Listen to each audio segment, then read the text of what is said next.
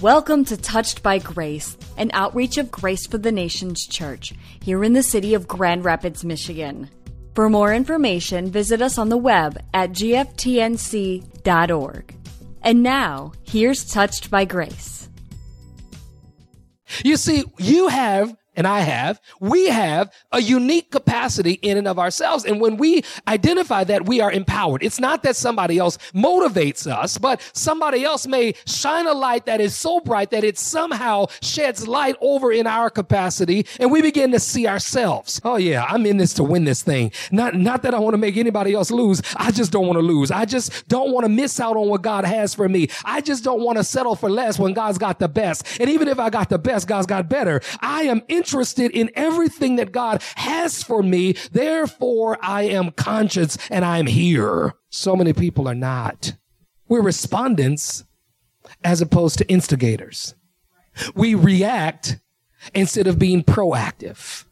We somehow deal with whatever they send our way as opposed to going to make something happen. I hope you're getting inspired. I hope somehow you are tying this inspiration to your spirituality, and that the thing that God has put inside of you is called an unction. Look at somebody and say, you got an unction to function. Yeah. Conjunction, junction, what's the function? Working on phrases, clauses. Now think about that. God put inside of you something that only you can release. There's something inside of you. There's a hope or a dream or a vision, but it's a contribution to society in your generation. And if you don't release that thing, the cemetery, the graveyard, is this repository of all these great ideas. Think of all of the books that's never been published, all of the films that have never been made, all of the stories that's never been told, all of the inventions that have never been created or manifested in any way, all of the ideas that's never been prototyped. They went to the graveyard, and if we could dig them up and get them out of them somehow, we'd be better off. But unfortunately, we can't, which means that when we leave here, what is inside of us leaves with us unless we empty it out, unless we give it away, unless we show somebody else. I see mentoring happening right before my eyes. That matters. I see people drawing people in. I see young love and young men of valor, and I see it happening. Young men of valor got a new name. It's now Why Move? Young men of virtuous excellence. We're moving to the next level. But I endeavor that every young person that comes under the influence of this ministry will not only know who they are, but they'll know why they are. And then they'll know what it is that they're supposed to do. And they won't be people who just simply wonder what happened or watch things happen. They will be people who make things happen. And the adults say, what about me? What about me? It's not too late. It's never too late. Come on, breathe in, breathe out, slow, real slow. We can't take it all at once, just a little bit at a time. But because you can do that, because you can breathe in and you can breathe out, indicates that you have the ability and the power to be an influence. You have the capacity to do something compelling, do something bigger than yourself, do something that's going to make a ripple effect around the world. If I dropped a pebble in Lake Michigan, eventually it's going to reverberate in every ocean on this planet. You say, really? Absolutely. Because it's all connected. Every water source on this planet is connected to another water source. Which means that every life is connected to another life. Every person is an influencer or being influenced by someone else. The Word of God says something that I believe is absolutely true.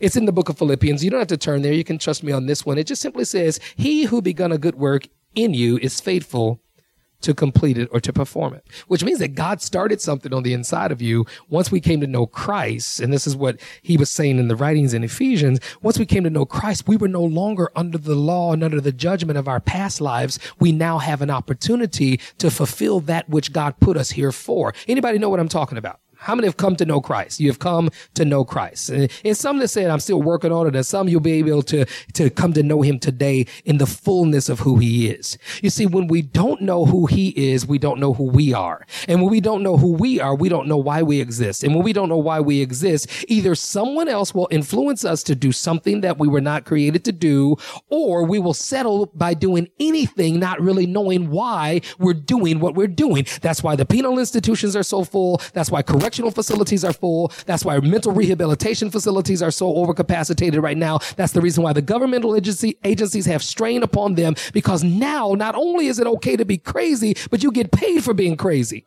Now there are people who literally get paid.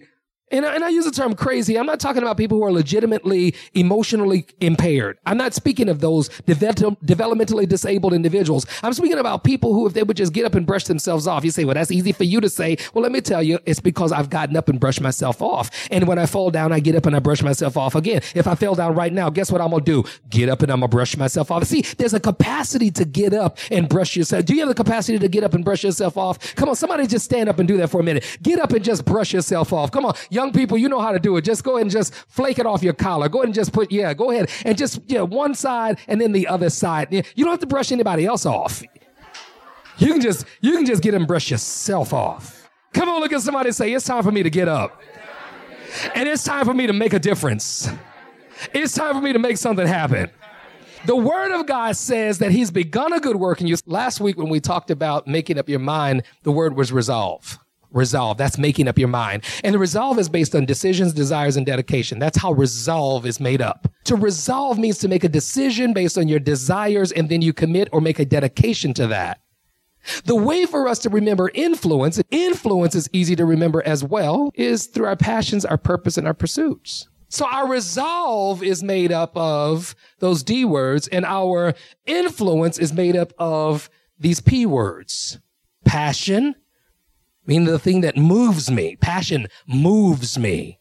I was passionate about some chocolate cake, and I went to Sam's last night before they closed, because that chocolate cake, I spent $16 on that chocolate cake, and I've eaten about $7 worth of it already. It's just, I was passionate about that chocolate cake. And I never, when I was a kid, I never liked chocolate cake.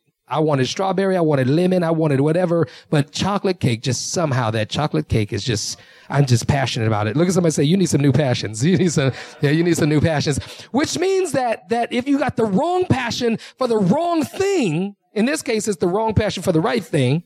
You say, well, chocolate cake ain't gonna kill you. Well, I don't know. Another message. Passions, purpose, and pursuit. Passion. A desire to go after some things, to be a better person. I want to be the best dad alive. I don't want to be the best dad who ever lived. There's a difference.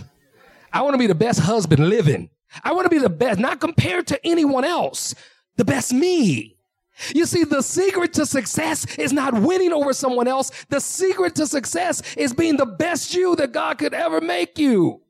The secret to success is fulfilling the promise that God has put on the inside of you. Identifying that is very important. And instead of going after those temporary, momentary passions, we have to seek the passion of the things of God. I'm hungry for the things of God. Anybody else hungry for the things of God? I'm desirous of the things of God. I want more of God. Not more religion, more relationship. Not more church.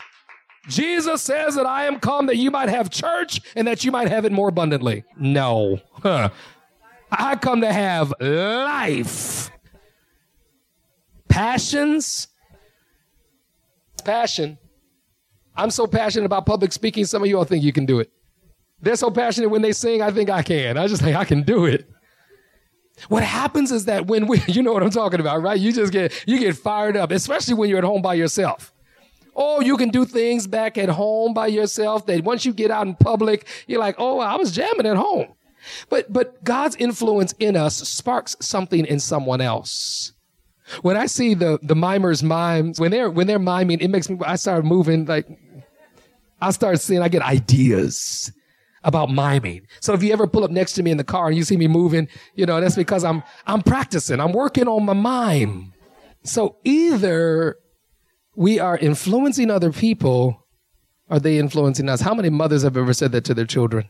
Why are you hanging out with them? They smoke. But I don't smoke, Mom. Either they influencing you or you influencing them. Either you're going to start or they're going to stop. One or the other. I just use that as one example. So many other things. Well, so everybody's doing it. If everybody jump off the bridge, you going to jump too? No. So be careful of the people that are most prominent influences in your life. And if you don't know them, then I probably wouldn't let them influence me. You don't know those people. Looks nice on TV, but would you be married to? Yeah. So be careful of the influences and how much you know. How much do you know about Jesus? The old saints will say he's all right.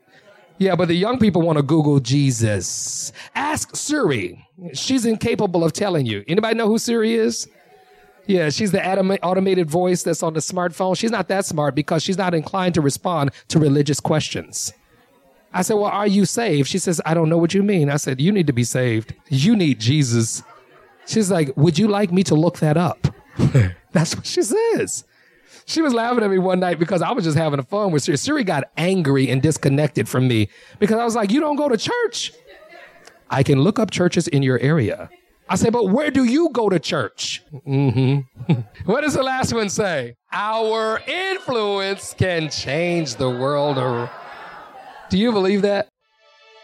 Making things happen is a requirement of every believer. Jesus didn't just come and exist. His disciples who eventually followed him and walked with him, do you know they died because of him? And in their dying, they made things happen. That's why we're here right now. Because that there were witnesses. Jesus says, when you've received me, you're going to be my witnesses. And these things that I've done, you'll do greater. You're going to do greater because you've been with me. But all throughout the scriptures there in Ephesians, it simply said, because Christ raised you up, but God who is rich in his mercy, because you have a new life and because you no longer walk like you used to walk, you now have this potential on the inside of you that is intentional. You are empowered intentionally to make a difference. And I'm wondering if there's anybody in this room today who says, you know what, I can relate to that and I want to make a difference in my life. So I want to make a difference in the earth. I want to be the difference in the earth. I want my generation to be known for the things that we accomplish for the kingdom of God. And I'm not just settling for existing. It's nothing to exist. Ants exist, but an ant is smarter than most of us.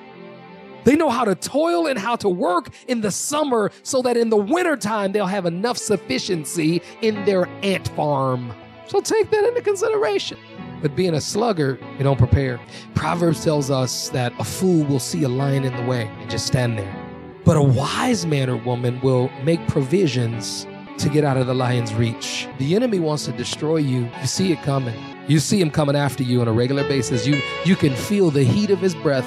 Don't put your head in his mouth. You still got scars from the last time you were scratched by the enemy. God didn't call you to be a lion or a tiger tamer. He says resist the devil and he'll flee from you. To resist means to push against. It doesn't mean to cower or run away. It means to push against, to press back against the enemy.